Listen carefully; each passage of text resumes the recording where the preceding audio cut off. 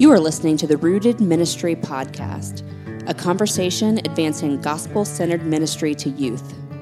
This episode was recorded at a workshop session at our 2017 conference in Dallas, Texas. For more information about Rooted, visit our website at www.rootedministry.com.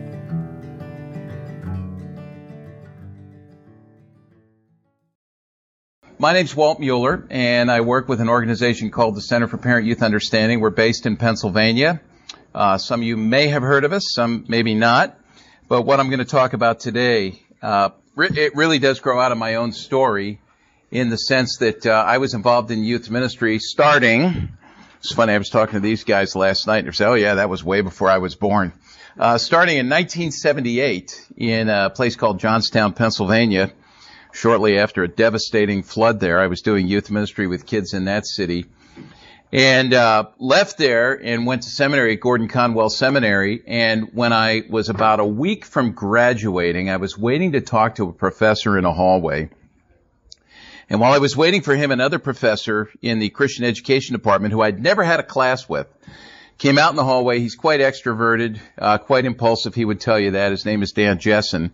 And he saw me there. He came over. He introduced himself. He asked if I was a student there. Yes, I'm graduating. And he said, well, what are you going to do? What are you going to do when you leave? I said, well, I'm going to go back into youth ministry. I've been in youth ministry for a few years. And I'm going to go back into youth ministry at a Presbyterian church outside of Philadelphia, suburban Philadelphia. And he got right down in my face and he asked me a question that really changed my life, my ministry, the trajectory of my life, pretty much everything about me. And it wasn't, do you know Jesus? Because that one had already been answered. But he asked me this question. He said, what are you going to do with parents? And I remember sitting there and just sort of, I'm young, all right, at this point. And I'm sitting there thinking about, I'm going to graduate. I hope I answer this right so I don't have to go back and take another class. But I said, I think what I'll do is what I've done with parents all along. And that is, when I go back, I'll pull them together to meet about 3 times a year to tell them what we're doing in the youth ministry. And then I think the tone of my voice left him with this impression that what I was meaning to say, he read between the lines, then the parents will be out of my hair and I can do what I need to do, and that is be called to minister to kids.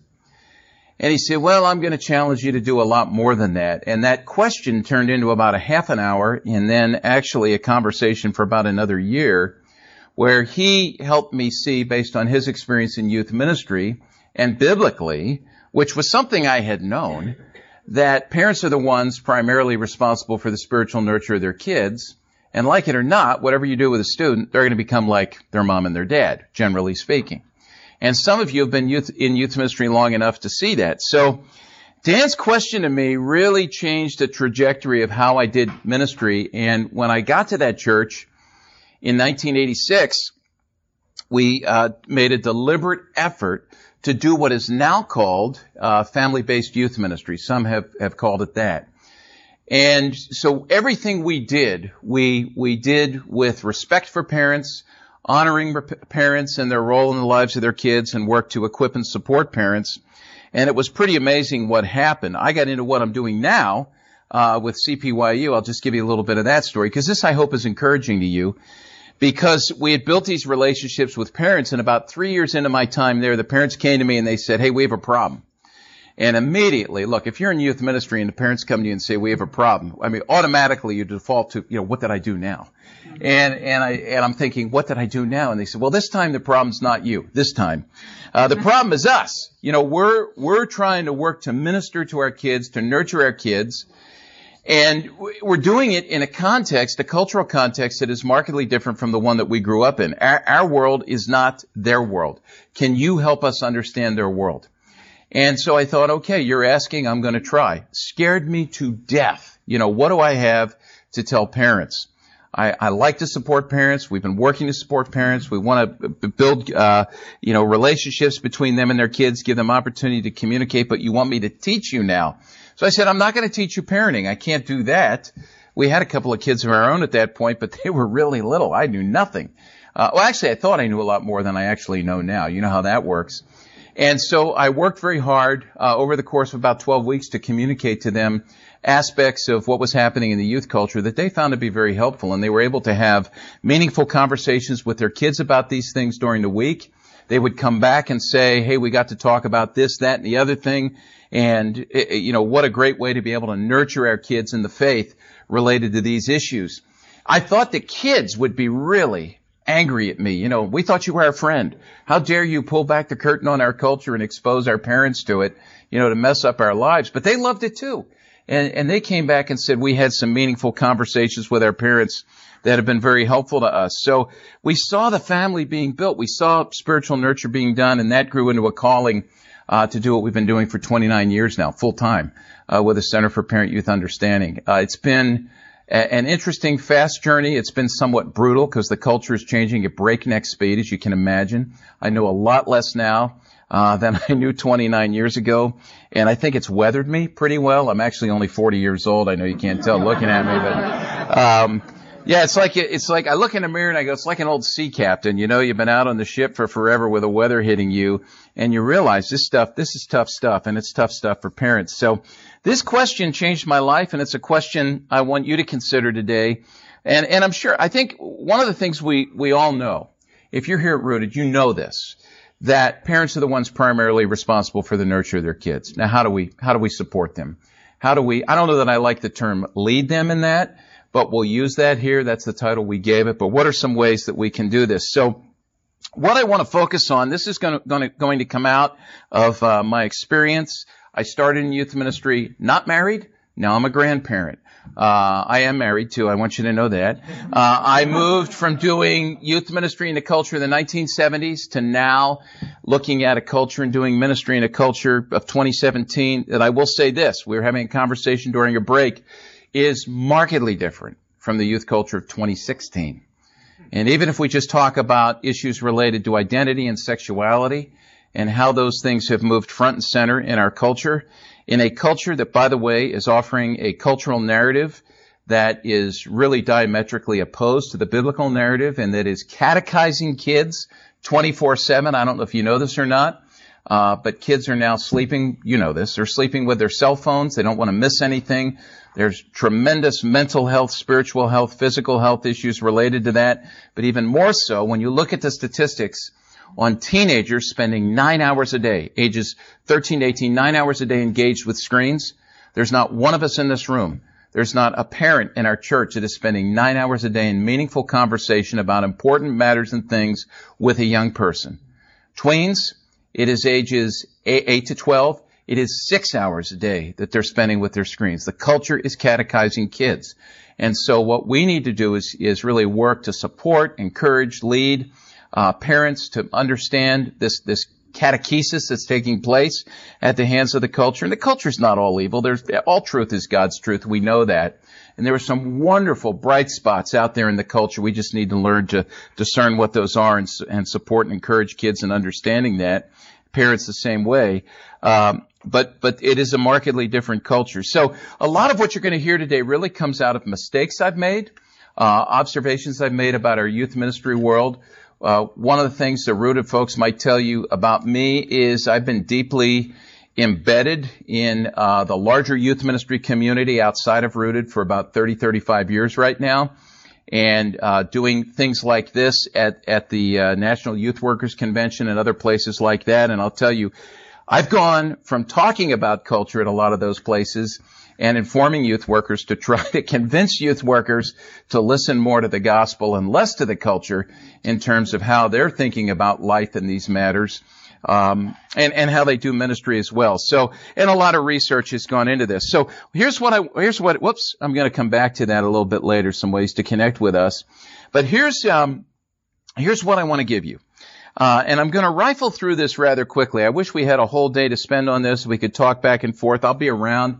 And I guess I'm going to go to dinner with some of you tonight. I don't know who that is yet, who you are. But I would love to talk about these things further. But I want to give you first 5 necessary postures. And this is, for some of you, this may be old hat and purely corrective or evaluative for you. For some of you, this may steer you in a new direction. But 5 postures we need to take and assume. And then second, I want to go through 5 necessary responsibilities that I think you need to pursue and make a part of the kind of ministry you're doing, because this is not only warranted, but I think parents find it to be very, very helpful. So I may push on you a little bit. I come from, while I'm in the larger youth ministry community, I come from a Reformed background, and the type of thinking that I do is one where I'm not only looking at what's happening in the larger landscape, but I'm looking at what's happening in me, what's happening in my tribe, what's happening in the world of the people that I work with. And so if there's any criticism or pushing here on you, trust me, it's a pushing on me as well, because I'm trying to understand a little bit of what the assets are that we bring to the youth ministry table as people in the Rooted Conference, and what are some of the liabilities as well, because there are those. So let me talk first about these postures, and I'm going to work through these rather quickly, and I hope to have a little bit of time at the end where we can have some discussion and some questions. So the first posture is this. And we already mentioned this, but I just want to mention it very quickly, and that is to absolutely positively see yourself not as the primary influence spiritually in the lives of these kids, but as a secondary influence. The youth ministry world of which I am a part has a long, long history of ego and a long, long history of arrogance. And I've been a part of that early on.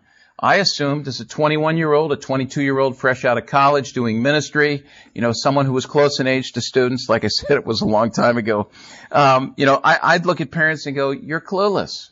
You are absolutely clueless. And let me just say that some of that ego and arrogance, just as an aside, was rooted in developmental realities of where I'm at. I'm not going to blame it all on that, but when we know now that the human brain is not fully wired up and formed according to God's purpose and design until about the age of 24 and 25 years old.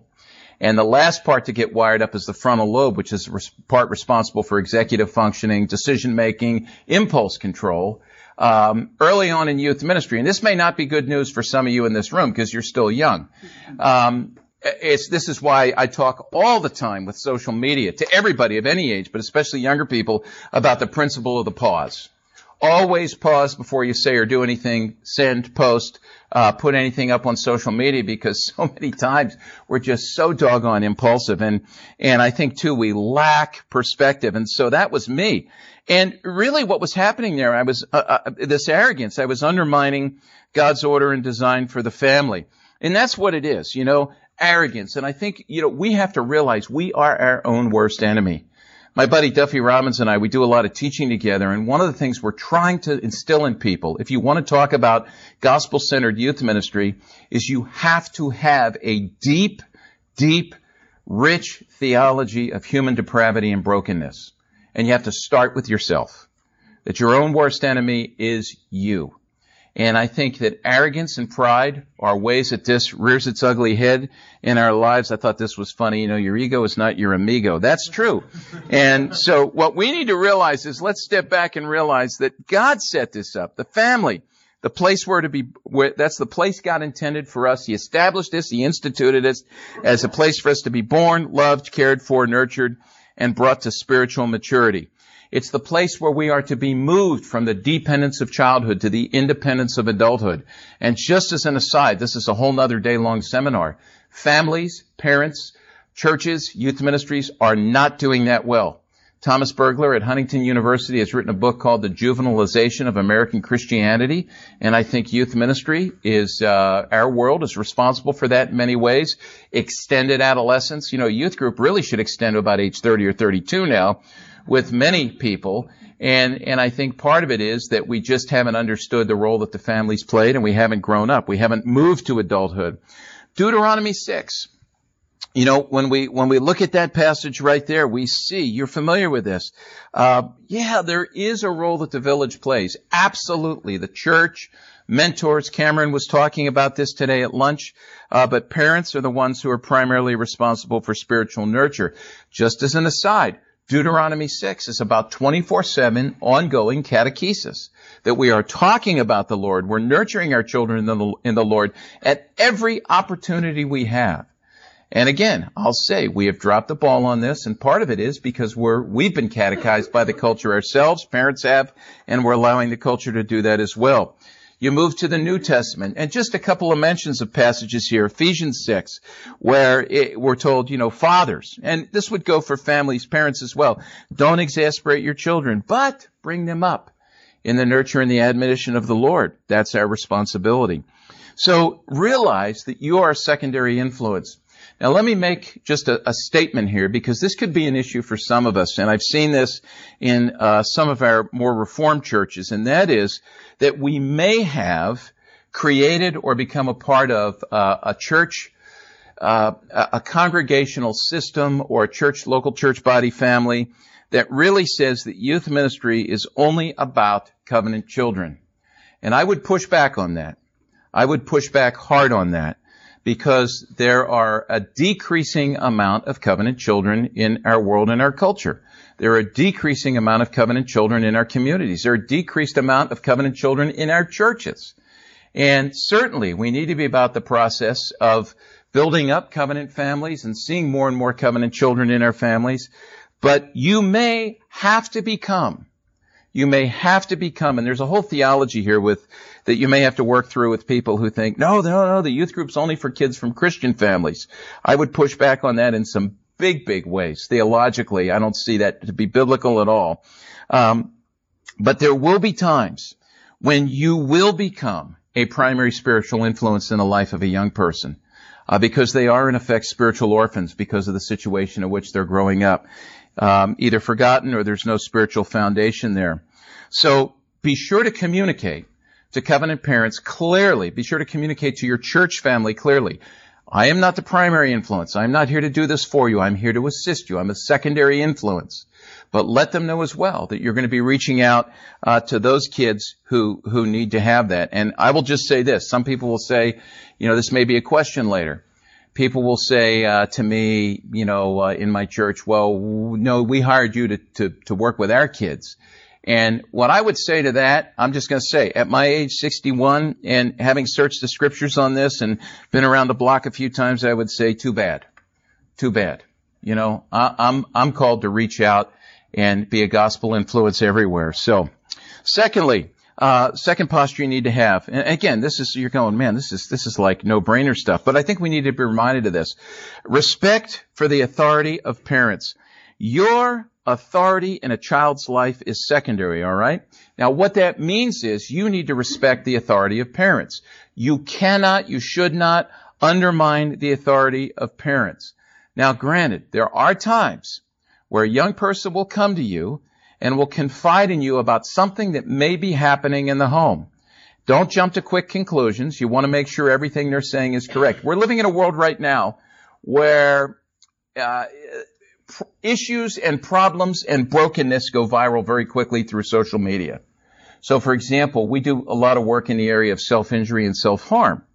And that stuff was virtually unheard of except in the mental health community 25 to 30 years ago. Now it's mainstream. Why? Kids are talking about it. And there are kids who will self-harm for no other reason than to self-harm because they've read about it, they've heard about it, and they want to fit in. The anxiety issue right now is another one. Kids are saying, I'm anxious, I'm full of anxiety because they want to fit in. Because it makes them part of the crowd since the overwhelming number of their peers, the majority of their peers, are anxious. So sometimes you will have a kid come to you with a secret that may not actually be true. And I'm going to give you some things here to think about as you work through that. But what you want to do is first off, is realize that you have a responsibility to the parents here to let them know. Now, if there is an issue where the parents are forcing a young person into doing something that is ethically or morally wrong according to the scriptures, you're going to take a different approach here, obviously. But you do want to support and undermine parents. So what do you do if a kid comes to you with a secret? All right? And by the way, here's what I would say. Some of your parents, you get this, and I'm a parent, so I get this. As a parent, what I want to know that that's happening in my child's life. And you have a responsibility to communicate to that parent. And also, you can communicate to parents when, this is one thing I ask parents all the time. What do you want me to know about your son? What do I need to know about your daughter? How can I assist you to walk through these problems? So if, let's say, kids come to you with secrets, kids come to you with sin issues in their life, kids come to you with struggles, never say to them or promise, I will not tell your parents. Never, ever promise that to them. And there's reasons for that, because you are thereby undermining the authority of parents. And even though we live in a broken world, you're undoing God's order and design for the family. So if an issue arises, and this is I'm going to give you a very practical way here, and I've done this, to respect the authority of parents. If an issue arises, tell your students that you love them enough to tell them not only the truth from the gospel. All right? I love you enough to tell you the truth. Truth can sometimes be hard. But I love you enough as well to make sure that you communicate this to your parents. And now that you've told me, I have a responsibility for that. So how do you do this? In a perfect world, what you want to do is talk with that student, pray with them, and say you need to tell your parents. Go and tell your parents and have them call me. I want to talk with them about this afterwards so we can develop some way to work together to walk you through this. All right, you're supporting them there. If they feel that they can't do that, say, I will go with you and I will support you as you communicate this to your parents, because your parents need to know this. I'll let you do the talking, but I will be there with you as you tell them. And as a last-ditch effort, and I've had to do this on several occasions, if you refuse to tell your parents, I'm going to love you enough and I respect them enough, and I'm going to be obedient to God enough to go and talk to your parents and let them know about this. So, does this make sense? Does this make sense? Okay. Very practical thing there. And again, we could spend a day talking about this, but just respecting authority of parents with that. Another way to respect the authority of parents is as you deal with difficult topics in your youth ministry setting. I'm sure there's people who've been in youth ministry here in this room for a while who have been blindsided by, talking to kids about sex and sexuality, and then parents come to you and they say, how dare you talk about that, So, for example, and I've learned, by the way, when that happens, what you need to do is inform parents. Here is what we're going to be talking about. Here is when we're going to be talking about it. Here is the content of it. And I'm going to follow up, and I'm going to give you some materials that will allow you to discuss these matters with your kids as well. Sexuality seems to be one of those big issues. And when I go into a community and I talk to students as young as middle schoolers, very openly, very straightforwardly about the brokenness of sexuality through pornography, and I tell parents, I'm going to talk to your kids at an adult to adult level. I'm going to respect them highly, and I know that they'll listen. If I do that, I will tell them exactly what I'm going to talk about, and they have the option to pull their kids out. And I had a dad of a 16-year-old girl come to me and say, well, that's awesome, you're going to talk about that, but my daughter's 16, she doesn't deal with those things. Sexual feelings and urges. And I said, well, okay, that's your prerogative to pull her out of that and not have her as a part of that. Again, you're just respecting the authority of parents. And not only that, you're saying to them, I want to come alongside of you and help you with this. If an issue arises in the culture that you feel you need to talk about and address, sit with the parents first and raise their awareness. So, for example, how many of you watched 13 Reasons Why? 13 Reasons. Okay. I think all youth workers should watch 13 Reasons Why. Now, again, if you don't know the story, it's a story of a girl named Hannah Baker who commits suicide and leaves these tapes.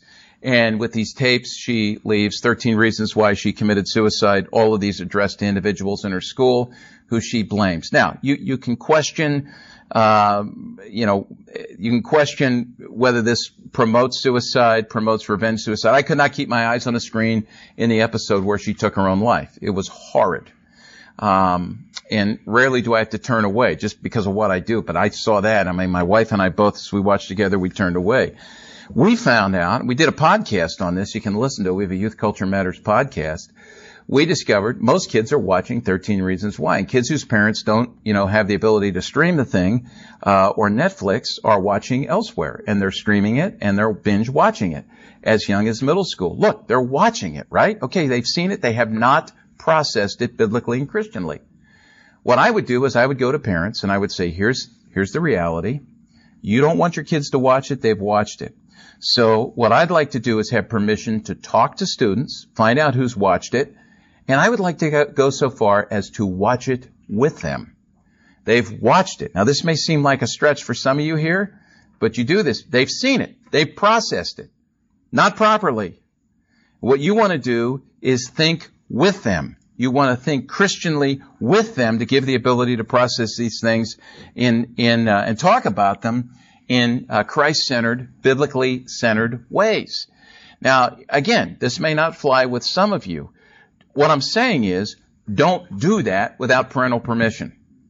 You always want to talk to parents and invite them to have, the last line of refusal and pull their kids out. That's the way to respect the authority of parents and not undermine that. So, just a simple thing there, all right? Is this making sense? I feel like I'm flying. And, all right. Third posture is just being a listener. Just being a listener. And I'll say it this way. Communication theorists would say that if you want someone to listen to you, you have to listen to them.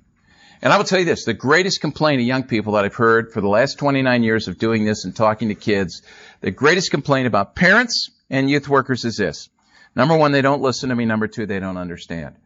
My feeling on this is that most communication breakdowns that take place between teenagers and adults are the fault of the adults, because we have not taken the time to listen and really hear. And I'm going to tell you, I am more guilty of this in my own family than I am with other people's kids.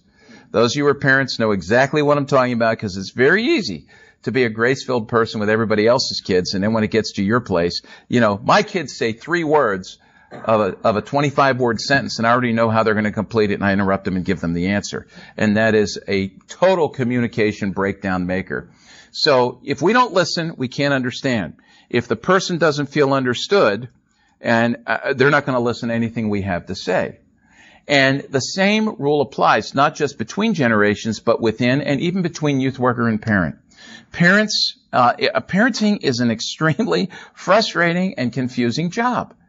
It's not easy. If you don't have kids, I'm telling you, it is tough. And as I said to someone at lunch, little kids, little problems, big kids, big problems. You've heard that cliche. That carries on in Christian families as well.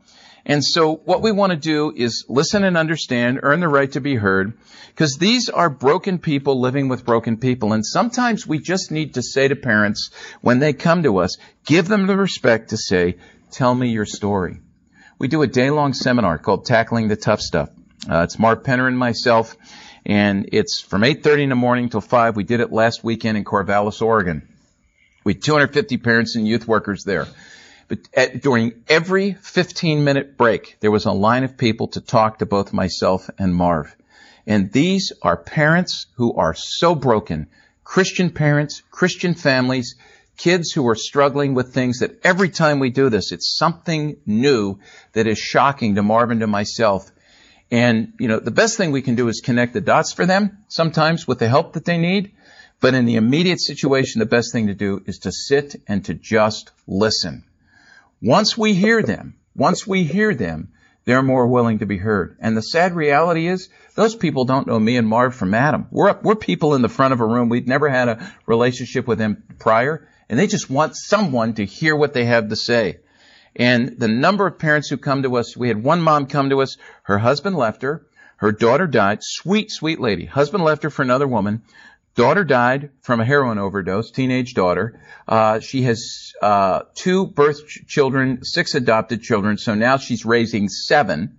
And her 21-year-old son came home and said, I'm transitioning to be a female, and I'm starting hormone replacement. And she stood there with tears in her eyes, and the last thing she said was, what do I do? All of my friends in the church are deleting me from being their Facebook friend. They're shunning me in the church. They're not talking to me. Now, I know there's a bigger story, but where is the listening? Where is the understanding? Listening and understanding does not mean we agree with, does not mean we approve. It means we hear. And that creates an open door for them to speak with us. So really work hard to listen and understand. Fourth, humility. Fourth posture is humility. Over my years in youth ministry and with what I do, with CPYU, especially talking about engaging with culture, we get a lot of pushback. But I got to tell you, the greatest opposition that I faced in youth ministry and in my time in doing what I've done over the last 30-some years is, the biggest jerk in the world who wants to take me out is me. That's the best way to say it, all right? So you got to realize, again, your brokenness. You and I, we are called. And we are called, and I trust that we're gifted in ministry, but we're not infinitely gifted. We don't know everything. And part of embracing a posture of humility is realizing that today I know far less than what I thought I knew yesterday. And so, I mean, think about this. You and I don't have power other than God's power and the power of the Spirit. Think about in Genesis 41:16, that story of Pharaoh going to Joseph. You know, he has these dreams and he wants to have the dreams interpreted. You know, I heard from these guys in the jail that you can interpret dreams. Well, what was Joseph's answer? I can't do it. I can't do it, but God can. And it's the same thing with us, with our students. Know your limits. Most of us here in this room, we are not counselors. And we may want to fix the problems that we encounter with families and kids, but we're not counselors. Most of us in this room, we're not parents of teens. If you haven't raised teens, don't teach parenting. And if you have raised teens and you're teaching parenting, I will guarantee you'll be doing it from a posture of humility, because you've raised teens and you're still struggling with that. But do make it a priority, support and resource parents. So work to be teachable. Show vulnerability to say, I don't know. Communicate your own brokenness. And by the way, sometimes in our arrogance, we pour shame on parents. Don't do that, because there, but for the grace of God go you and I. I think about John White, Christian counselor. He passed away about 20 years ago. He wrote a book called Parents in Pain. He raised a prodigal son who actually has come back into the fold, is now in ministry. But people would ask John White, you know, about his son who, in his words, had gone terribly, terribly wrong. And White took a real posture of humility. He said, my wife and I, we deal with him this way. Our basic rule is this: as Christ is to me, so must I be to my children. As Christ is to me, so must I be to my children. And there's nothing more humbling than realizing that we cannot save ourselves. It is grace. And in the midst of our brokenness, Christ comes to us. And so we need to do the same with parents. I love this. If you're not familiar with the Valley of Vision, the wonderful Puritan prayer book. Oh, that all my distresses and apprehensions might prove but Christ's school to make me fit for greater service by teaching me the great lesson of humility. A great prayer for us to pray as we work with parents. And then, last posture is this: support parents. Parenting is difficult business, as I said. These are broken people raising broken kids. I mentioned this Tackling the Tough Stuff seminar we do. I want to show you this, because what I'm going to show you comes all from kids from Christian families and from church youth groups. And I realize that as the crowds get bigger and the stories get deeper and more difficult every time, that parents are definitely in need of our support rather than our judgment or our judging. And so we went to a community in Longview, Washington last year.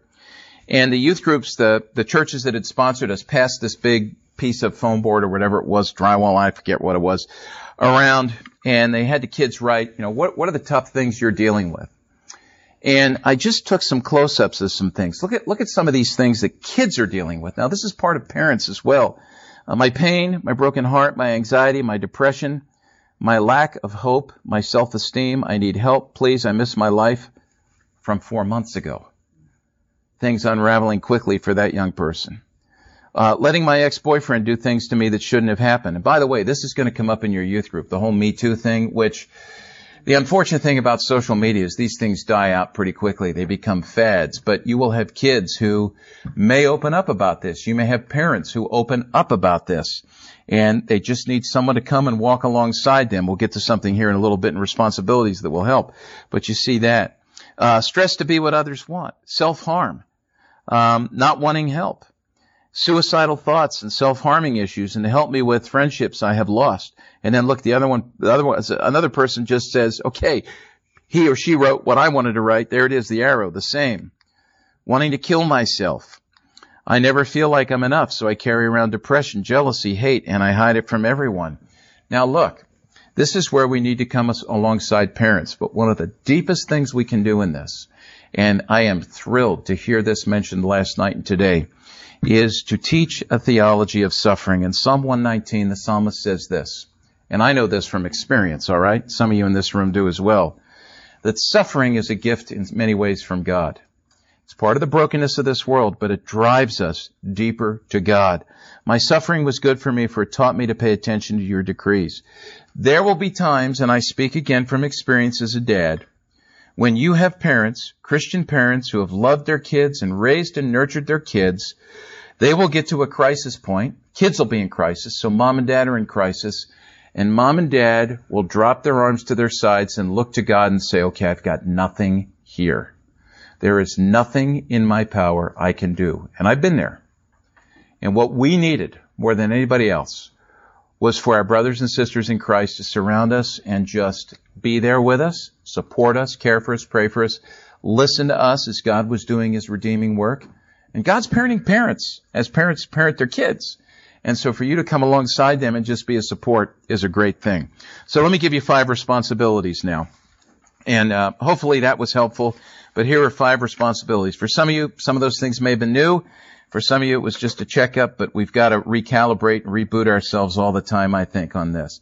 So 5 necessary responsibilities that you need to build into your ministry. And I'm going to start with you. And that is, I don't think you're here unless this is the desire of your heart, and that is to go deep. Go deep in your faith. I remember years ago hearing this man. Some of you know J.I. Packer? I mean, when I heard him speak like 40 years ago, he was like 80 years old. I don't know how he is still doing what he's doing. It's an amazing thing, but I remember him saying this, and this stuck with me. I was actually in college at the time, and he said, the church in America 40 years ago was 1,000 miles wide and a half inch deep.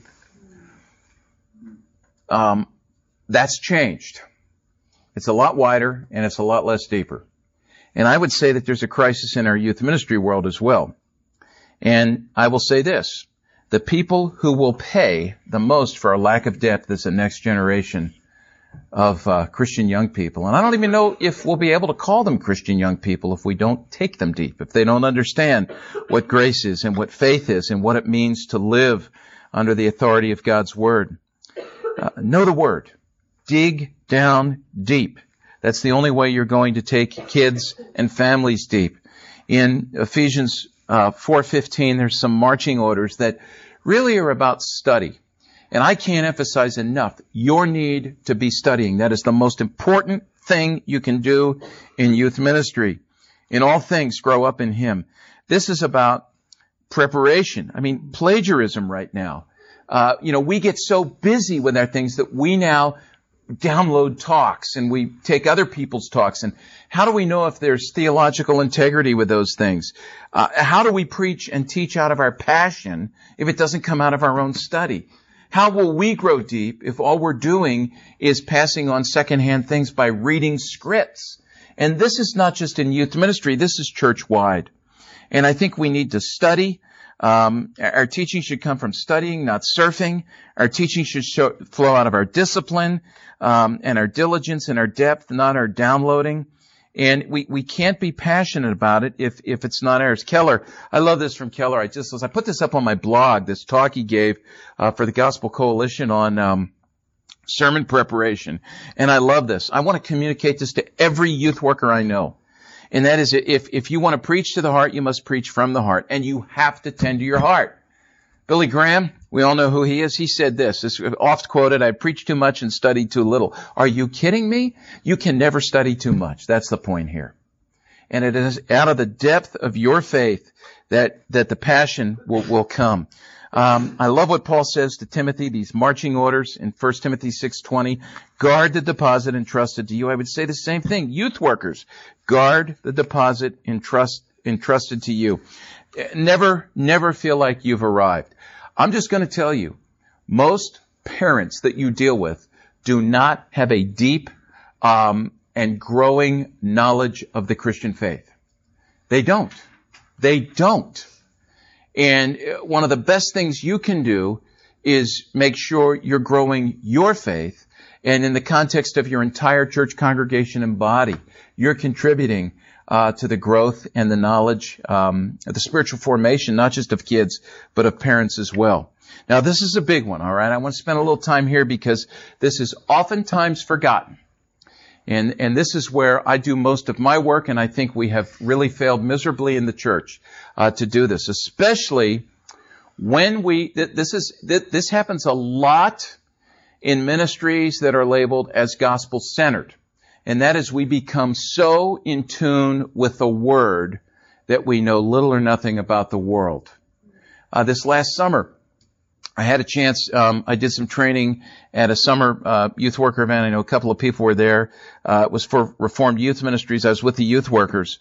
And a guy had sat through the training I did on culture, and I had been talking about biblical sexuality the first year. Second year, I was talking about media, social media kids, how to disciple them into God-honoring social media use. Because if Christ is truly the Lord of all life, it's about every square inch that we're called to live redemptively into His glory. So I was talking about these things, and this guy came up to me and says, all right, I'm going to tell you, I'm a pastor, I'm a seminary graduate, I can exegete the scriptures. I learned all those tools, but I've got no idea how to bring my exegesis to the level of what's happening in the world. Why aren't they training us to do that? Why aren't they training us to do that? And I'm going to tell you, you've got to, this is Jesus the night before He died, prayed the will of the Father, right in the garden, John 17. What? That His disciples in all times and all places would be in, but not of the world. I'm going to talk tomorrow about cultural exegesis. Paul in Acts 17, perfect example. Before he proclaimed Jesus in the resurrection, which the passage says he did, what did he do? He shut his mouth, and he opened his eyes, he opened his ears, and he walked around and he looked carefully at their objects of worship. He wanted to preach Jesus in the resurrection, all right? The exegesis, he wanted to do it, biblical exegesis, and he wanted to communicate it contextually after having done his cultural exegesis. And this is what we need to do. All right, I'll mention a name here. I'll get some of you worked up. Karl Barth. There's been some interesting stuff written about him in the last couple of weeks, and I'm just like, oh, wow. Maybe not surprising, I don't know. But Karl Barth, one of the great things he said, right? All truth is God's truth. Barth said every Christian should start their day with a Bible in one hand and the newspaper in the other. Every youth worker should start their day with a Bible in one hand, the newspaper in the other.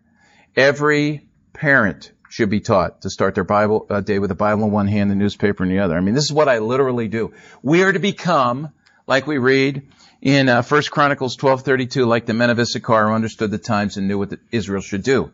We need to become men and women of Issachar who understand the times. You know, the Germans had that word Zeitgeist, the spirit of the times. We need to understand that and bring the truths of God's Word to bring light in the darkness that exists. And by the way, understanding is not the same as accepting, believing, and following, right?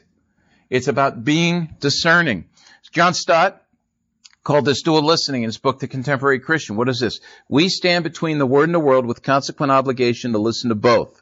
We listen to the Word to discover even more of the riches of Christ, and we listen to the world in order to discern which of Christ's riches are needed most and how to present them in their best light. So, again, you have to increase your cultural knowledge. I'll give you some things on how to do this in just a few minutes when we end, and some ways we can help you do this. These are the kinds of things I think Cameron was talking about at lunch with some of the blogs. I know Mike McGarry real well. He was a student of ours in our doctoral program at Gordon Conwell. He was working to do this. And basically what I'm saying is this. Here, look at this right here. And I want you to draw, I don't know if you guys over here can see this, but I want you to understand the difference between these two things. Because if we strive, as I think the overwhelming majority of our peers in youth ministry are doing, and many pastors and churches are doing, if we strive to be culturally relevant, styles are going to look great. If you go on some of the, because I'm embedded in this world, I'm in a lot of the youth ministry Facebook groups, and I'm amazed. It seems like 90% of the posts about, how's this t-shirt look?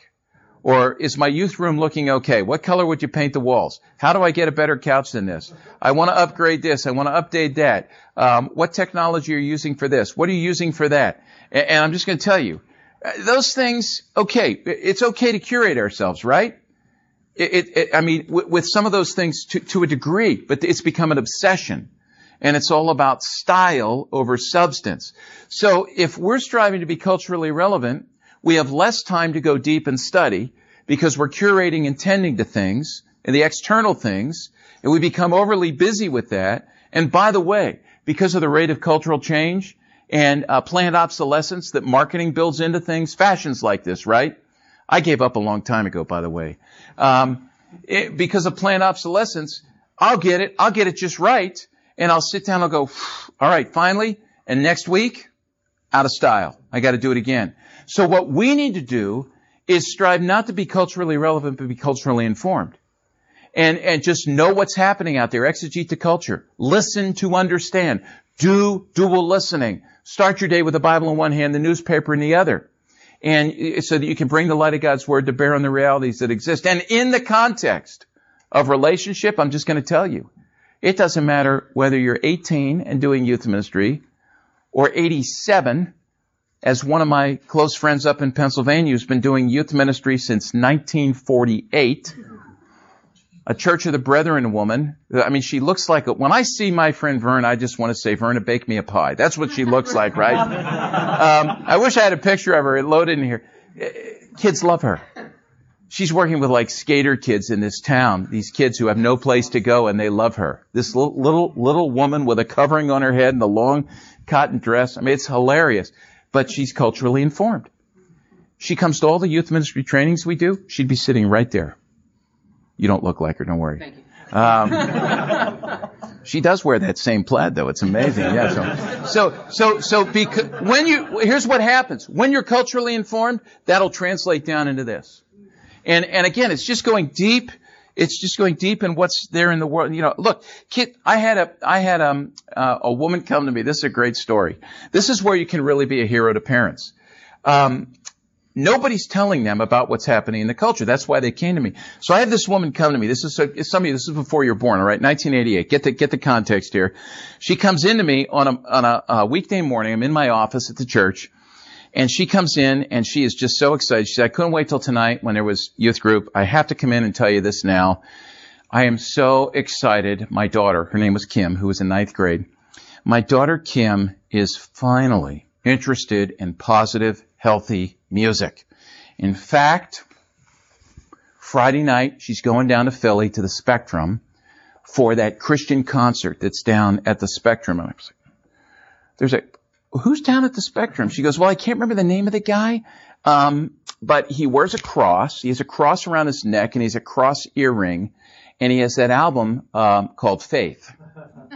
Do you know who we're talking about here? George Michael. That's exactly right. And his song, it just so happened that I had printed out or printed down. Al Gore hadn't invented the internet yet, but I had found the lyrics to a song that was charting at just that time called "I Want Your Sex," which was in heavy rotation on MTV, which is creepy. I know. I said, "Sit down." Opened the drawer, and I gave her the lyrics, and she just broke down. I mean, it was devastating to her. But at the same time, now she had something to go home and talk about. Parents are by and large ignorant to these things. So here's the thing, all right? There's two things, besides God's Word, there's two things in the world that you are uniquely equipped and positioned as youth workers to communicate to parents, even if you're not a parent. The first thing is, as much as you can about adolescent development. Become an expert on that and just help them understand that. Now, you're not telling them how to parent. You're helping them understand how kids grow and change. And there's some resources I can point you to that will help you with that. You need to be an expert in that, okay? The second thing is just culture. What are the kinds of things that are happening? Now, when you find those things, anything you find, did you hear what Cameron said today? We're going to send you this email, just forward it on. We do the same thing at CPYU. In fact, I totally forgot about this. I'm going to pass this around. We do an e-update. If you want to get it, sign it. This is an iPad 1.0, by the way.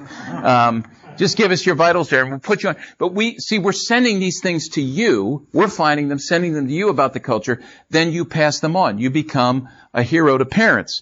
And what you want to do is help them understand the trends. And the reason you want to help them understand the trends is because together as a church community, and we'll work with you as well on this. This is something we're working hard on at CPYU, is every time you see a trend, you want to communicate that to parents. You want to communicate that to your church staff, those who are working with children who are younger because of age compression. Youth culture starts at birth now. And those who are in the pulpit because they need to preach to these things, right? So you build a church culture that's going to respond in gospel-centered ways to three specific ways to whatever the cultural trend is. So, for example, all right, let's talk about this. 15 square inches of glass. Most of your kids have these things, and their world's coming to them, and they're going to the world through this. This is how they're being catechized and shaped. There's a narrative that comes through them with that. I get a phone call last December. It's a mother. I live in Lancaster, Pennsylvania. She said, I'm from so-and-so Christian school, and my daughter, I need some help. My daughter, her phone was just confiscated by the police. I said, well, what happened? She said, well, it appears that somebody contacted my daughter and asked her to send her a nude picture of herself, and my daughter did that. And so the police have the phone now. My daughter's in trouble, and they're not sure what they're going to do with her, but they're trying to figure out who asked for this. She said the story gets a little deeper than that, and that is that one of her classmates, her best friend in school, same thing. The two of them together, they took the phones. Now here's the clincher, all right? The daughter, the girls, are 10 years old. 10 years old. Now, I'm thinking to myself, number one, Mom, I can't believe you put a phone in the hand of your daughter that you can take pictures, send and receive pictures, internet access. I mean, you just put dynamite, a hand grenade into the hand of your kid. I mean, just the lack of wisdom. So, was she blindsided? Yes. Should someone have helped her understand this? Yes. And this is where, when you see something, you can have a threefold response or influence, all right? So this is where our church, this is very practical here. The first is, so with the cell phone and let's say sexting, all right? There's a lot of kids who would say, well, it's not sex. Because, a guy would say, I'm not inserting my penis into a girl's vagina. That's not sex. Well, I beg to differ. And I beg to differ because the scriptures differ. Let's talk about sex and sexuality. So on the issue of sexting, you want to talk about that, all right? That's the prophetic. This is what the scriptures say to this cultural reality. Another issue you want to talk about related to that is impulsivity, decision-making, identity, all these things. I mean, because all these things are wrapped up in why kids are getting involved in these behaviors. So together in your church, you want to pull parents together and say, here's an issue, sexting. I'm going to raise your awareness of this. And we've got handouts you can find on our website that are free. I'll give you that in just a minute, that you can put in their hands and then say, here's what the scriptures say about this. And you want to teach your students as well. That's the prophetic. Then you want to move into the preventive. Help parents understand, here are some ways to prevent this behavior. Simple thing. Don't put a phone in the hand of a 10-year-old. Don't put a phone with that ability in the hand of a 14-year-old. I saw pornography for the first time when I was 12. And I'm going to be honest with you, I loved it. I was attracted to it. You know why? God made me a sexual being with desires.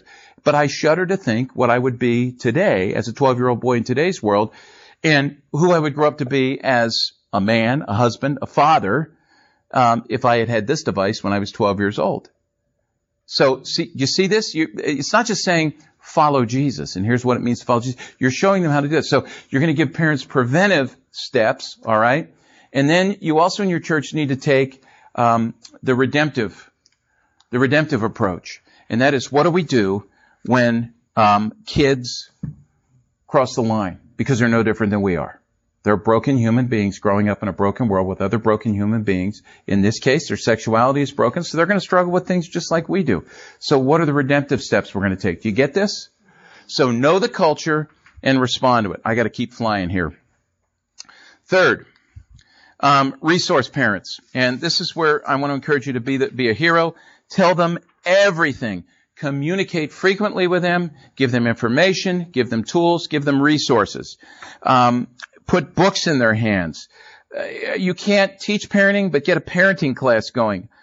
Ted Tripp's book, Shepherding a Child's Heart. Paul Tripp's book, Parenting. Paul Tripp's book, Age of Opportunity, A Biblical Guide to Parenting Teens. I should have slides for these. I'm sorry. Leslie Leyland Fields, her book, Parenting is Your Highest Calling, and 8 Other Myths That Trap Us in Worry and Guilt. All biblically centered and good foundation, and get them to give them these things. Parent meetings. We do a parent page you can subscribe to give to them. This e-update you can sign up for. Sending podcasts their way. All these things. And I would say as well, turn them on to catechism. You may have a catechism in your church already, but if not, Tim Keller and the folks at Redeemer just released the New City Catechism, and it's a great tool. There's a children's version of it coming out very shortly. Fourth, 2 more here quickly. Refer. refer. It is going to happen. It is going to happen when you get to knock at the door at 2 a.m. or the phone call in the middle of the afternoon with a distraught parent who is in crisis and unless you're ready. And what I want to encourage you to do is this. Always be ready. If you can make a list of all the cultural issues that are out there that kids are dealing with. Sexting, we just mentioned one, all right? Or what if we find out that a kid is struggling with disordered eating? Or what if there is an opioid addiction? Because that's happening a lot now. And parents just find out. In that moment, they need help. Don't wait till the problem arises and say, give me a couple days to figure out what to do. If you and your church staff have a list of all the possibilities, it won't be exhaustive, but do the best you can and say, here is a phone number we're going to give you to call. Here is a resource we're going to give you to read. And here is a counselor or a treatment center or something that we can send you to right away. If you have those things at arm's length, you're well prepared. And I don't care if you're single, if you're married, if you've got kids or not, you have to have all of those things. Be sure that you're doing that. And then lastly, be a harbinger of hope. Let me say this. Parenting, as I said, is difficult business. And the thing we need to realize is this. More often than not, we're not going to have an answer. More often than not, we're just going to have to listen. More often than not, we can always pray with them and for them. And we can always stand with them and behind them. But the one thing you need to remember is this. The story isn't over yet. The story isn't over yet. Who knows what God is doing in that life of that young person or in the life of that family. Psalm 11 says this, and I love this. I've gone to this a lot. As a dad, as somebody in ministry, as someone who looks at the culture. It says this, when the foundations are being destroyed, what can the righteous do? Now, we live in a world where it's all about doing, right? I want to fix things. Give me a button to push, a switch to flip, a phone number of someone to call, a pill to take, and then we can walk away from it. No, God doesn't do that. The answer that the psalmist gets is rather a statement of the sovereignty of God, that God is and that God is in control. And sometimes that's the best hope we can give. That's not a cliche.